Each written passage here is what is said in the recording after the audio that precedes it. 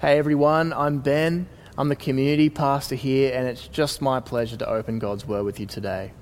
We're in a 4-week series. We're in week 3 today of a series called Grace Changes Everything.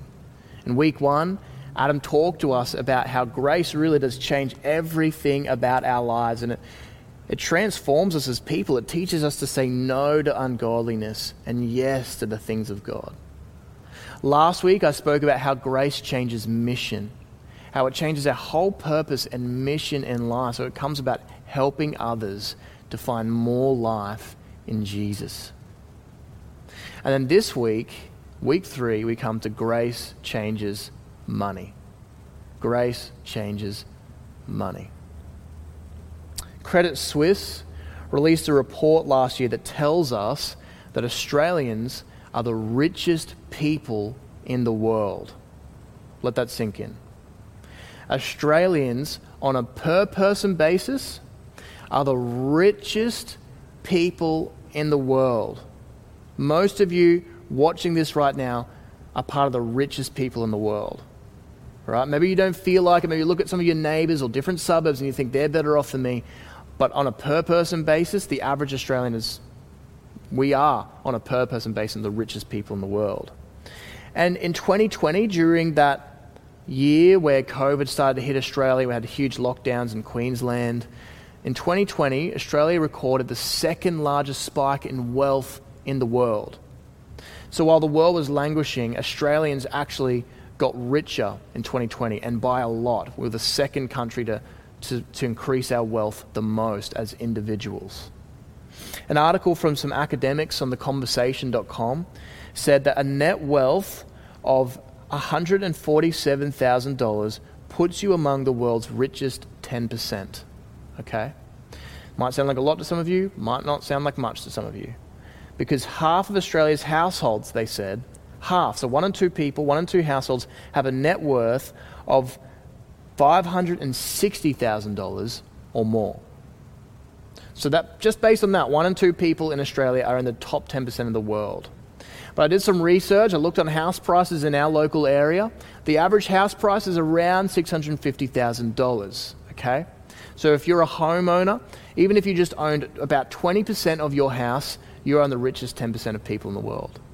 Doesn't matter, that's excluding super, that's including any cash that you've saved, that's including any assets like you have, like cars or anything like that. If you just have a house and that's all you have and you own 20% of it in this area, then you're part of the 10% richest people in the world.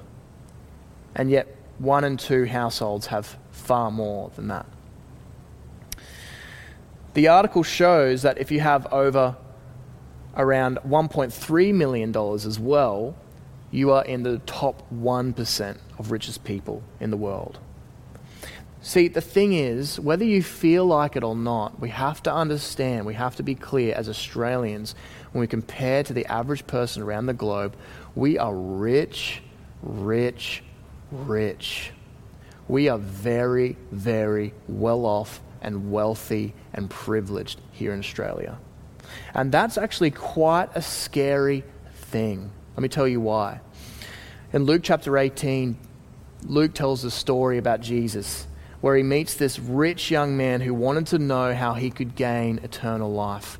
Now, in Luke's story, he's a rich young ruler. But for our purposes, this could just be a young Australian, not even aware that they're part of the richest people in the world, and they walk up to Jesus with the specialty coffee in their hand, and they want to fit in with the Jewish culture, so they've got their Birkenstein sandals on, and they come up to Jesus. It's this nice Christian young man. He's rich, but he probably doesn't even realize, and he comes up to Jesus and says, "What do I have to do to inherit eternal life? What do I have to do?" And Jesus says to him, well, you know the commandments. Don't commit adultery, don't steal, don't bear false witness, that sort of thing. And this young, nice Christian guy says, "I've kept all of those from my youth. I'm a nice dude." And Jesus says to him and looks at him and says, "Well, there's one thing that you still lack. Go and sell everything that you have and give it to the poor. Sell everything you have, give it to the poor, and follow me." And this rich young man hangs his head in despair because he had great assets. He was wealthy. Money had gotten a grip on his heart, and it was too hard to let go. So Jesus looks at him and says in Luke chapter 18, how hard it is for the rich to enter the kingdom of God. Indeed, it is easier for a camel to go through the eye of a needle than for someone who is rich to enter the kingdom of God. How hard it is, he says. Australians are some of the most unlikely people in the world to enter God's kingdom. Why? Because most of us are rich. Now, it's not bad to be wealthy, but it has its own temptations and dangers. And the Bible has some really stern warnings for those who misuse their wealth. In James chapter 5, it says this, "Now listen, you rich people, weep and wail because of the misery that is coming on you. Your wealth has rotted, and moths have eaten your clothes. Your gold and silver are corroded. Their corrosion will testify against you and eat your flesh like fire. You have hoarded wealth in the last days. Look, the wages you failed to pay the workers who mowed your fields are crying out against you. The cries of the harvesters have reached the ears of the Lord Almighty. You have lived on earth in luxury and self-indulgence. You have fattened yourselves in the day of slaughter. You have condemned and murdered the innocent one who is not opposing you." Stern words. Now, James is not saying that being wealthy is bad, but James is warning those who are misusing their wealth that God has entrusted to them. The people he's speaking to are spending it all on themselves. They're indulging. They're living the good life now. And somehow in their greed and their indulgence, they oppress even the poor people. They don't pay them their wages. They don't give them what they deserve for the things that they're producing and that these rich people enjoy. It's not bad to be wealthy, but it has its own temptations and dangers. Money has a kind of allure and power over the human heart. And so the Bible sternly warns those who misuse their wealth. I wonder how you manage your money. I wonder how much of your money you share with the poor and the oppressed in our world. The average Australian household spends about 20% on entertainment. Holidays, dining out, holidays, they spend about 20%, whereas 1 in 5 tax-paying Aussies give 0%, nothing. The other 4 in 5 only give about 0.5% to 1.5% of their income. 0.5 to 1.5% of their income. That's crazy. How many times? That's like 20 times more they're spending on their own pleasure than what they give to those who are in need. We're some of the most unlikely people in the world to be saved because the majority of us in Australia, I'm not saying all of us, but the vast majority of us are rich. And if we're misusing the wealth God has loaned to us, we will enjoy God's good things for a little while, but one day we will weep and wail because of the misery that is coming upon us when God judges those who have not helped others with their wealth. Now you might say, hang on a second, Ben. Are you saying that if I am not generous enough, I'm not going to be saved, I'm going to be judged by God? I've got faith in Jesus. I believe, I put my faith in Jesus. Isn't that enough? And my answer would be, well, it depends on what kind of faith you're talking about. You see, Martin Luther had a really helpful saying. He said, "We are saved by faith alone, yes, but not by a faith that remains alone."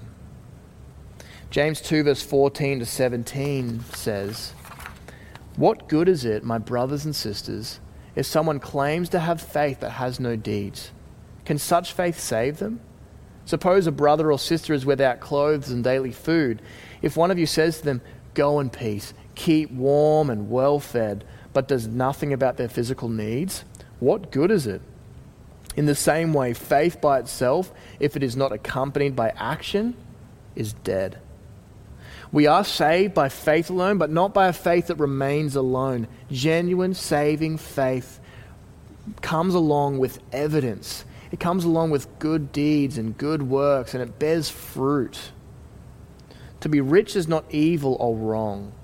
It can actually be a blessing from God. There's verses in the Bible that talk about material wealth sometimes being a blessing for those who trust God.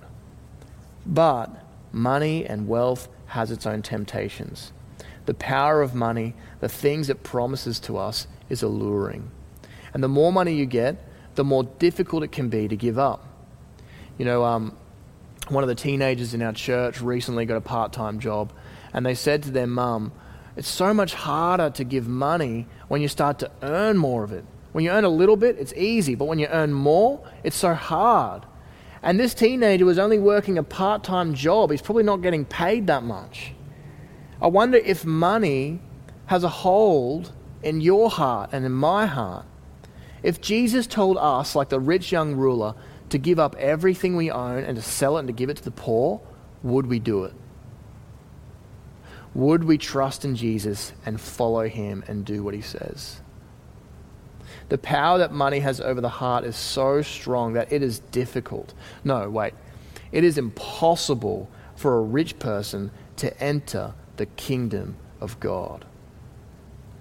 Now, you might be thinking, that sounds a bit harsh. Who then can be saved? And Jesus' answer to that question is this: what is impossible with man is possible with God. It is possible with God. You see, it's no coincidence that after Luke tells the story about the rich young ruler who fails to enter the kingdom, that we meet another wealthy person in Luke's gospel. He's wealthy, but this time he's not moral. He's basically as sinful as you can get, so it's a double whammy. He's rich and he's morally twisted. Humanly speaking, there is no chance this guy will get into God's kingdom. He is the most unlikely person in the world to be saved. He's rich. Jesus said it's difficult for them to enter. And he's morally twisted. He's morally bankrupt. And yet it's in his story that we discover how it is a rich person can be freed from the power of money. And we find his story in Luke chapter 19, verses 1 to 10. There are 3 scenes to this story. We're going to take a look at one at a time. And the first scene, verses 1 to 4, we meet a wealthy but wanting sinner. A wealthy but wanting sinner. Chapter 19, verses 1 to 4, it says, Jesus entered Jericho and was passing through. A man was there by the name of Zacchaeus. He was a chief tax collector and was wealthy. He wanted to see who Jesus was, but because he was short, he could not see over the crowd. So he ran ahead and climbed a sycamore fig tree to see him, since Jesus was coming that way. So the scene opens up and the camera zooms in on Jesus, and he's with his disciples and he's walking along the road to Jericho. And it's his final journey, his final stop before he goes to Jerusalem to his death. And the camera pans out from Jesus and his followers and it turns over to the city of Jericho. It's a beautiful city. There were palm trees there were sycamore fig trees there. The climate was beautiful all year round. Some historians would say that it was the city of perfumes, of beautiful smelling flowers. It's just a beautiful climate, a beautiful little city, Jericho. And this camera just moves in on this city and it zooms in until we see this prime piece of real estate on top of a hill in Jericho. And as we come in, we see this infinity pool and this man swimming in it. And he gets out of the pool. He motions to one of his servants to bring him his towel, and as he dabs his face, he looks over the city of Jericho, and he sees crowds starting to form. He sees people starting to gather on the streets, and so he calls one of his servants over, and he asks them, what's going on? Why are the people gathering? And his servant says to him, haven't you heard, Zacchaeus? Jesus of Nazareth is coming to town. Jesus is coming. So Zacchaeus, he gives his towel and he thinks to himself, I'm going to see this Jesus. So he gets himself ready, he leaves the house, he walks in the streets, and as he's walking through the streets of Jericho, people are giving him nasty looks. People are snarling at him, people are frowning at him. People are not really letting him get past as he's rushing to get his place to see Jesus. Why is that? Well, the text tells us that he was the chief tax collector. There are tax collectors mentioned everywhere in the Bible, but this is the only time we meet a chief tax collector. In Luke's gospel, tax collectors and sinners were mentioned all the time together. They're basically synonymous. So when we meet the chief tax collector, it's like we are meeting in Luke's gospel the chief of sinners. And it says he's not only this great sinner, he's rich. So it's a double whammy. We think there's no way this guy's going to get saved. And to be a tax collector was not like being an employee at the ATO, all right? To be a tax collector was really to be a trader. It was like a criminal profession. What was going on was Rome had conquered Israel. The Roman Empire had entered in, taken over Israel, subjugated them, and they placed heavy taxes on the people of Israel. It was a military strategy to weaken people, to make sure that they wouldn't rise up and fight again. So the Jewish people were paying not only their religious temple tax, but they were paying this heavy tax to the Romans. The Romans would charge them about 12.5% on everything that could be sold, so it was like a GST almost. And they were sending these tax collectors to go from house to house to collect extra money from the people on a regular basis to send it to Caesar. Now, what the Romans did was they recruited locals to collect taxes. They basically looked for local collaborators who knew the local scene, knew what people did, knew where people hid their money, who could call people to account and say, hey, no, I know you earn this much. You need to give this much to Rome. I know you can afford this. Now, you think no one in the world would want to become a tax collector, right, and betray their people. But the thing is, Rome promised you soldiers, they promised you the power of Rome to go and collect these taxes. And you could, if you collected more than what Rome required, they just turned a blind eye to it. It wasn't a big deal. So Jews that became tax collectors were traders. They became tax collectors because they loved money. We got to understand how hated tax collectors were. This would be like a Nazi collaborator. Remember the Nazis in World War II, they moved into different places. One of the places they moved into was the Netherlands. And it'd be like a Dutch person collaborating with the Nazis. All the other Dutch people would despise that person. They're a traitor. And this is what a tax collector did. They collaborated with the Roman Empire. They profited from their own people's misery, and they made money out of their own people's subjugation. They were like the scum of the earth. These guys were morally bankrupt. They were greedy, and they loved money. So this explains why no one in the streets is giving Zacchaeus a happy smile or letting him get through the crowds. People hate him. They do not want to give him what he doesn't deserve. They want to exclude him from everything. You've got to understand that Zacchaeus would have given up so much for money. He would have given up the love and the respect and maybe even the relationships with his family, with his neighbors, with his countrymen and women. He would have given up the ability to worship at the synagogue every Sabbath and to worship at the temple. He gave up on his God. He gave up on his religion. He gave up on his family. He gave up on so much because he loved money. And so Zacchaeus, he's walking through the streets. People are giving him dirty looks. And as he comes to the main road, he comes up to the crowd. He tries to make his way through, but the crowd closes the gap. And he tries to find another spot, but someone shoves him out of the road. You see, Zacchaeus, it says in verse 3 that he was short, all right?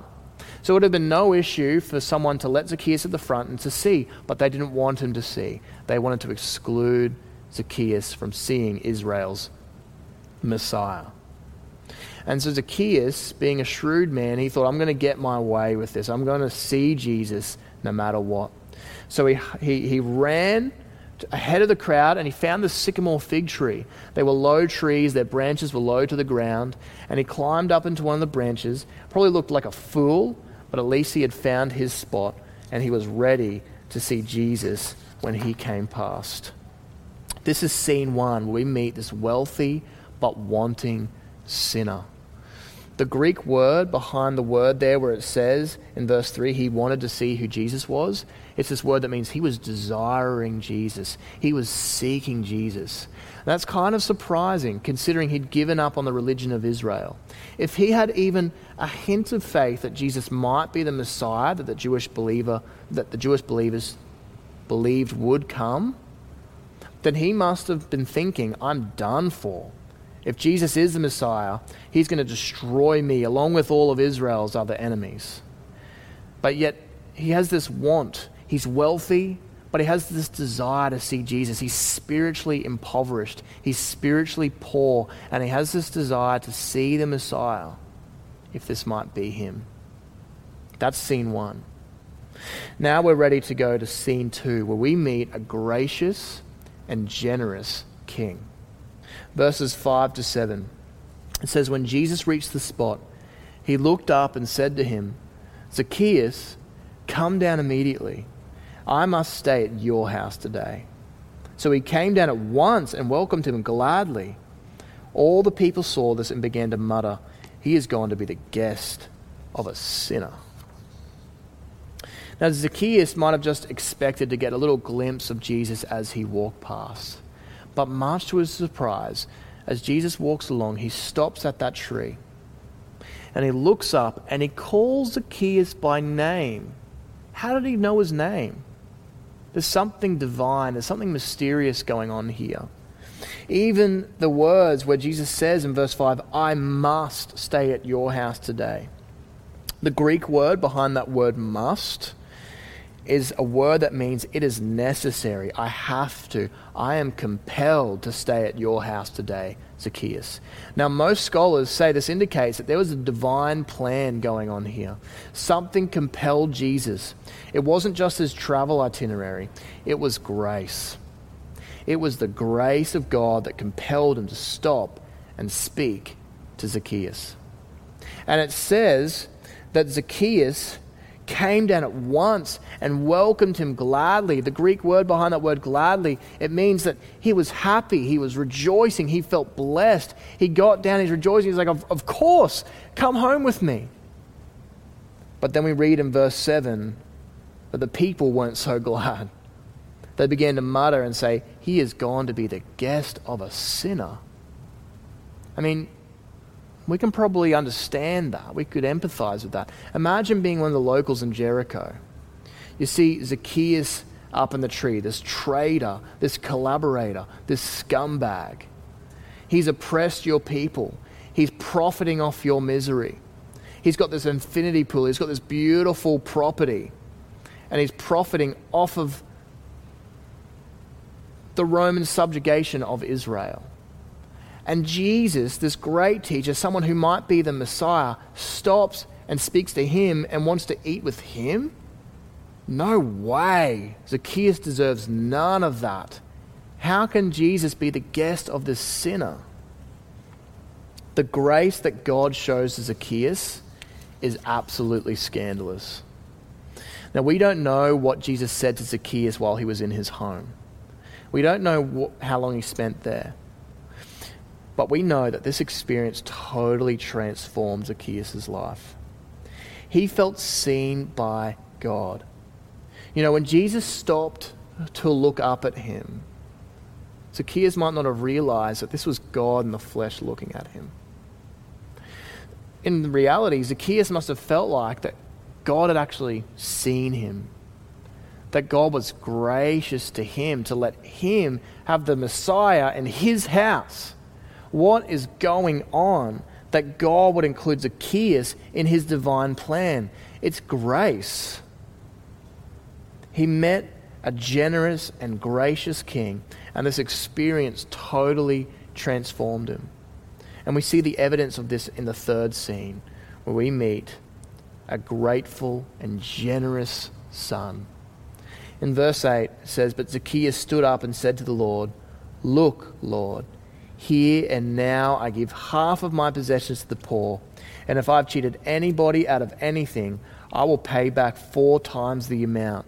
Verse 9, Jesus said to him, today salvation has come to this house, because this man too is a son of Abraham. You see, unlike the rich young ruler, Zacchaeus gets it. He doesn't call Jesus good teacher.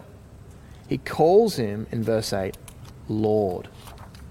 He realizes that Jesus is Lord. Jesus is King. Jesus is God's Messiah. And Zacchaeus had found a new master.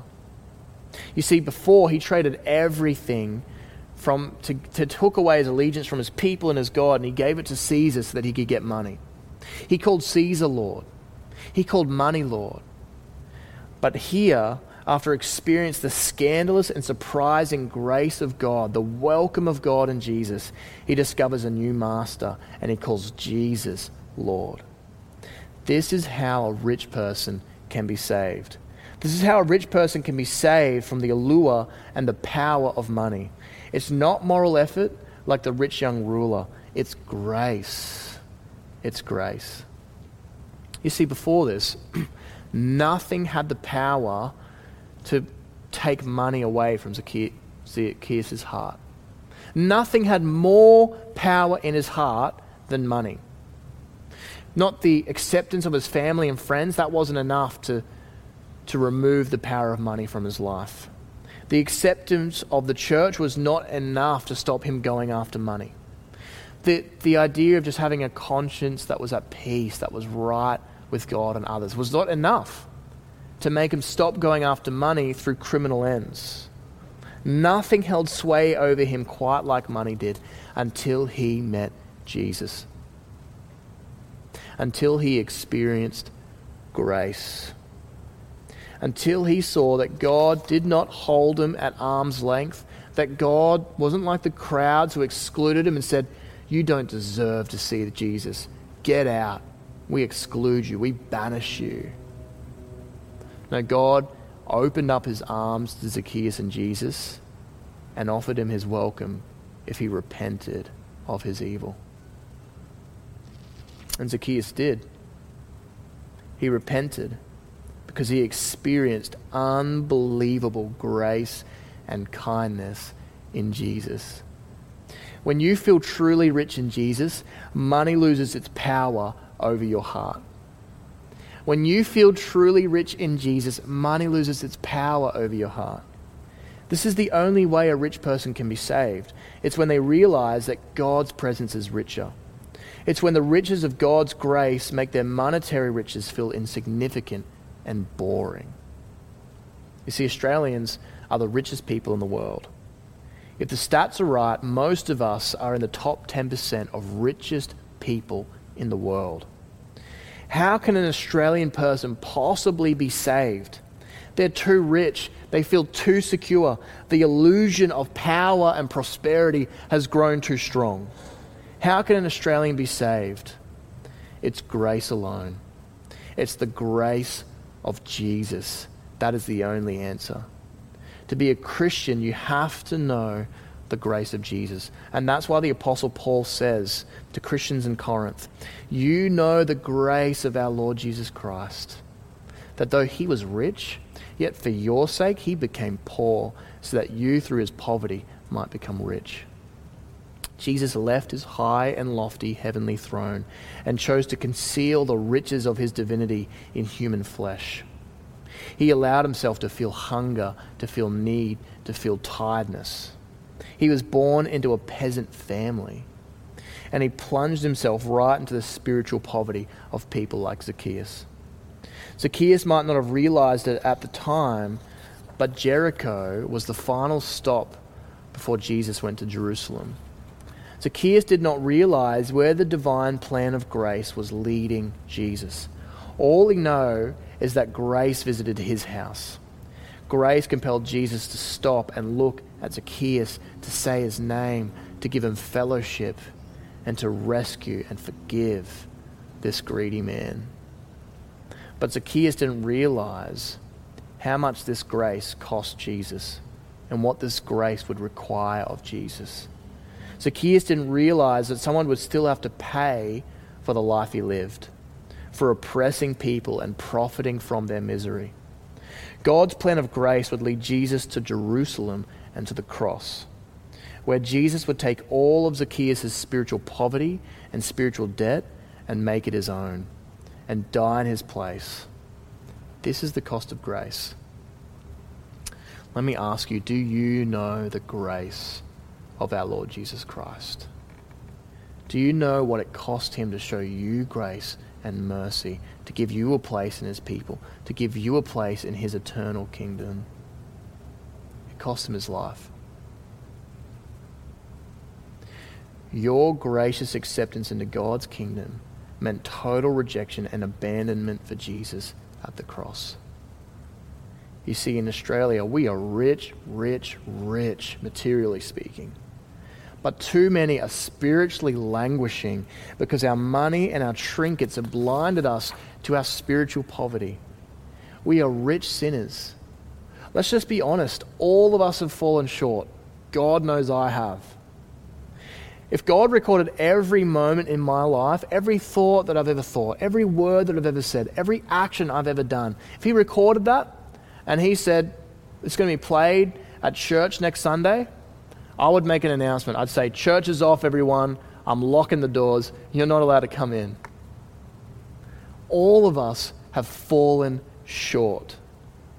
We haven't been rich toward God and others with our money like we should. You know, our name might be on our bank account, but it actually belongs to God. The whole earth is God's. He created everything. How could our money not be his? Your breath belongs to God. And one day we have to answer for how we have managed his money and his assets. And it's only when we realize that we should be excluded like Zacchaeus was by Israel, that it's only when we realize that our sin deserves judgment just as much as Zacchaeus' did, that we realize how blessed and favored we are to know Jesus.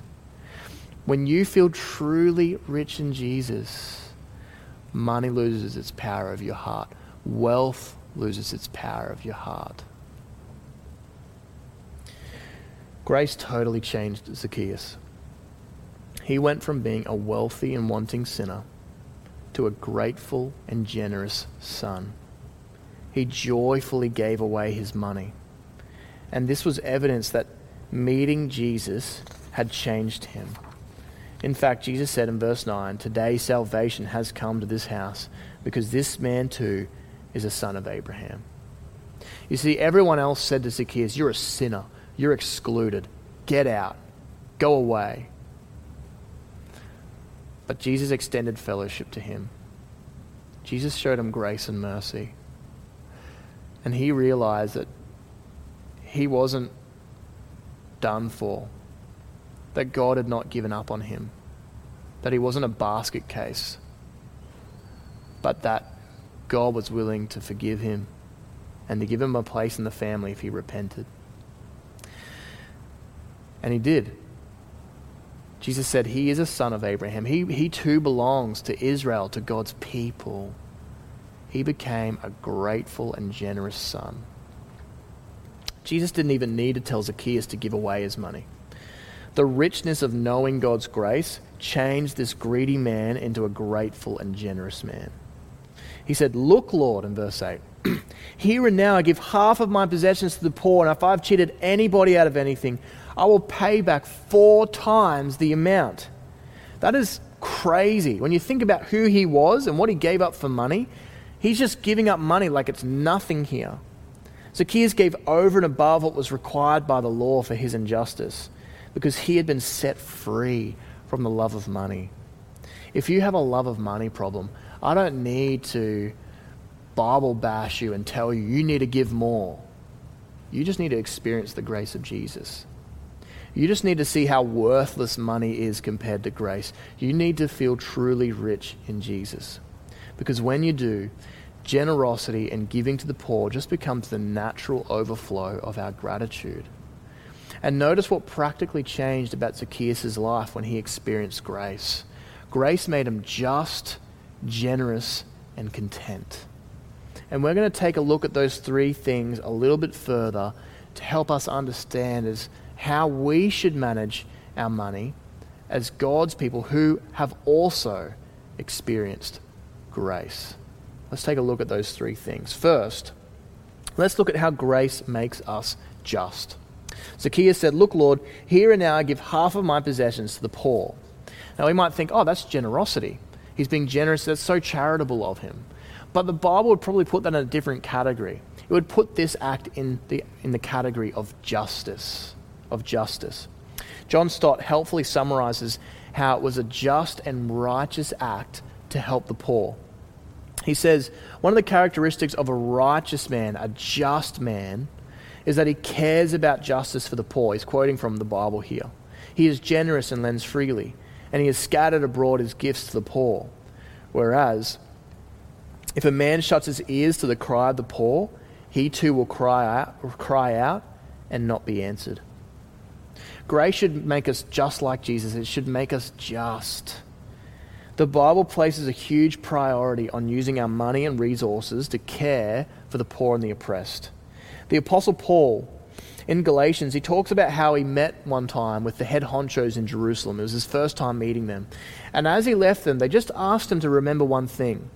Paul says, all they asked was that we should continue to remember the poor, the very thing I had been eager to do all along. You see, the poor and oppressed are so important to God.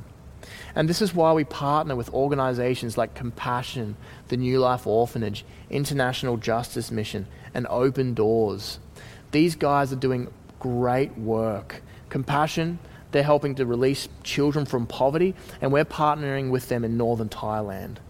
The New Life Orphanage, self-explanatory. They're helping orphans, and they're doing that work in Myanmar. International Justice Mission is all about helping to end modern-day slavery. It helps the poor and the oppressed around the world. And Open Doors is an organization that serves the persecuted church. Christians who are oppressed, Christians who are living in terrible conditions where they're being taken advantage of, they're being persecuted, they're being intimidated to give up their faith. These are organizations that are doing good work. I trust these guys personally. If you want to take up God's call to do justice with your money, grace makes us just, remember, then you can take a next step by perhaps looking into these organizations. If you want to find out more, just scan the QR code in front of you in the seats. And if you fill out that form, just tell us what you're interested in. If there's a particular organization or if you just want links to all of their websites, whatever, we'll get you the information you need to help you to support God's work of justice in this world. Grace makes us just. Next, we see in Zacchaeus' response that grace makes us generous. Luke 19 verse 8, he said, and if I've cheated anybody out of anything, I will pay back 4 times the amount. Now Zacchaeus isn't just doing the right thing here, he's going over and above. He's being generous. The grace of God has made this greedy man generous. And generosity is one of the key marks of God's people.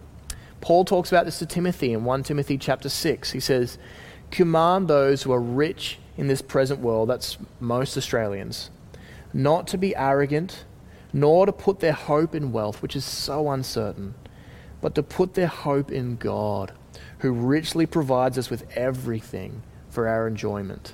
You know, we can enjoy what God has given us, but it's how we use it. Verse 18, command them to do good, to be rich in good deeds, and to be generous and willing to share. In this way, they will lay up treasure for themselves as a firm foundation for the coming age, so that they may take hold of the life that is truly life.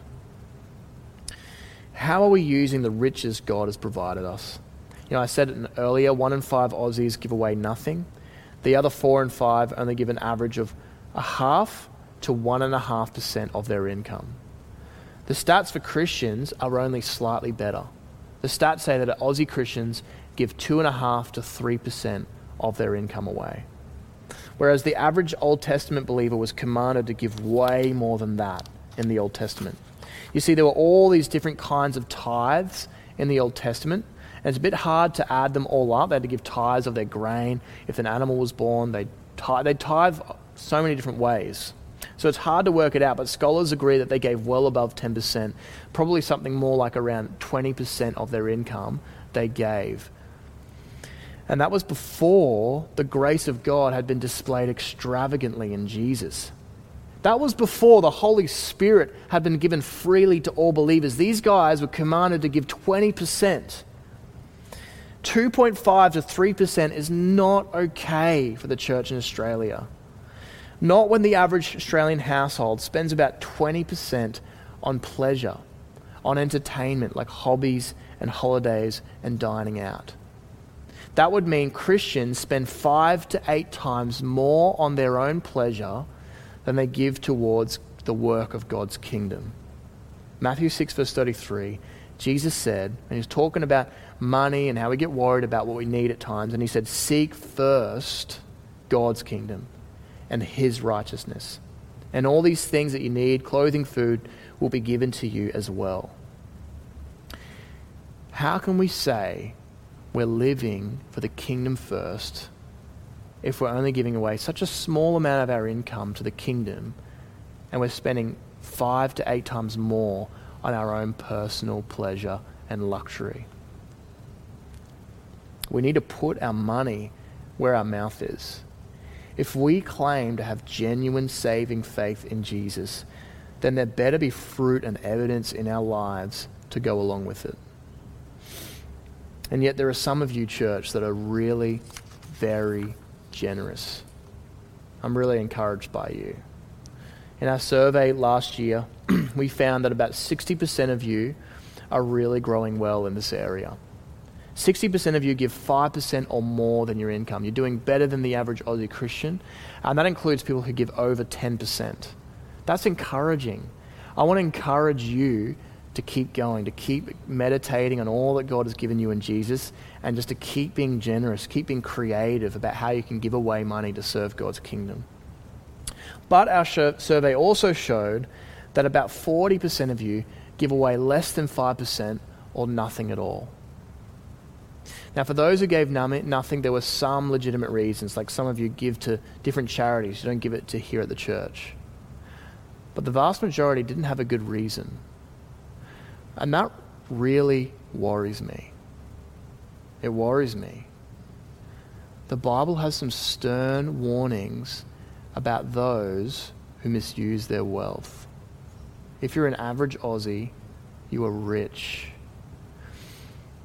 And if, like James said, if we hoard up our wealth for ourselves in the last days, if we are not generous toward God and others, then what kind of faith do we have? Is your faith genuine? I just want to plead with you to check your heart. Do you know the grace of our Lord Jesus Christ, who became poor for your sake, who made you spiritually rich? If you do, what are you doing with the money that God has entrusted to you? God's word is super serious on this issue. Grace should make us generous.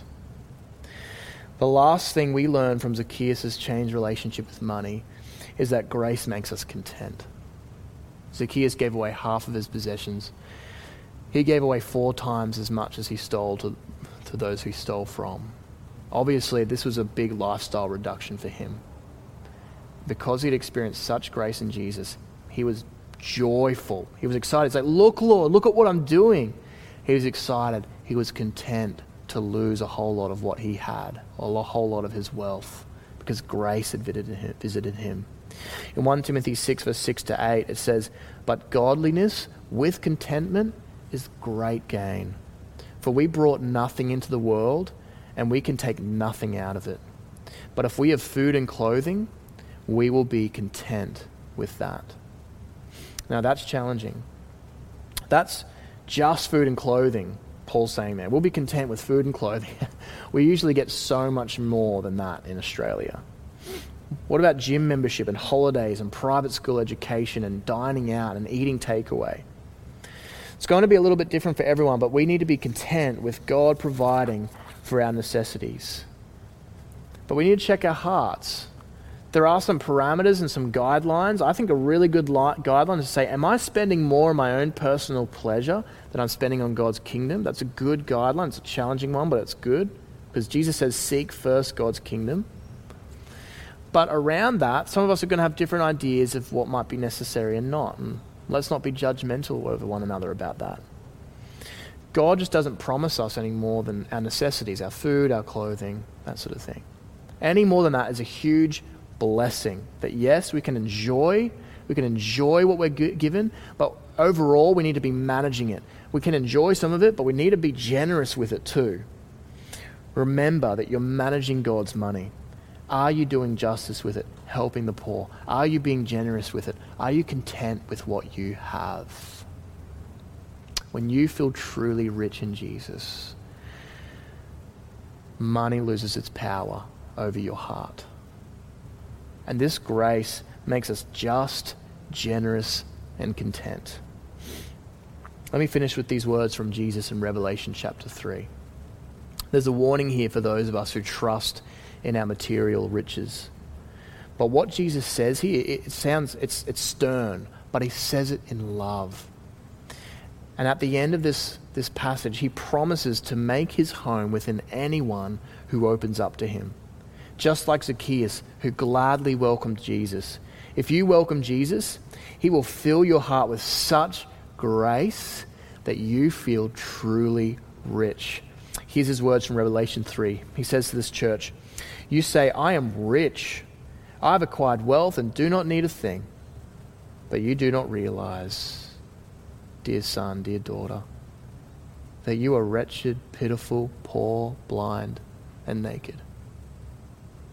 I counsel you to buy from me gold refined in the fire so you can become rich, and white clothes to wear so you can cover your shameful nakedness, and salve to put on your eyes so you can see.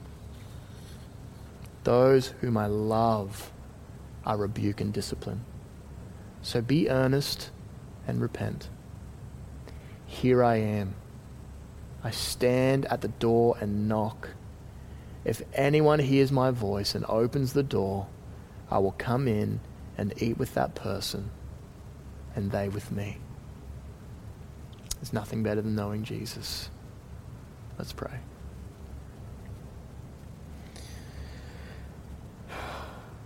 Jesus, you became poor so that we might become spiritually rich. Jesus, you are amazing. Lord, this is so challenging for us here in Australia, especially because we are some of the richest people in the world. Help us, Lord. Give us grace. Help us to experience your grace and your mercy and your undeserved kindness. Help us to feel that and to know that, so that we feel truly rich in Jesus, and so that money loses its power over our hearts. Lord, help us to be just with the money that you've given us. Help us to be generous, and help us to be content and to be grateful for what you've given us, Lord.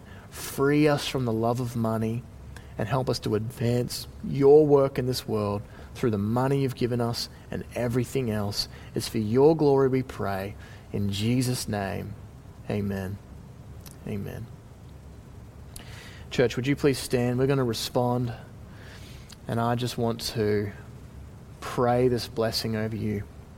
It's based on the second letter of Corinthians, chapter 9, verse 8. This is what it says. May God bless you abundantly, so that in all things, at all times, having all that you need, you will abound in every good work. Amen.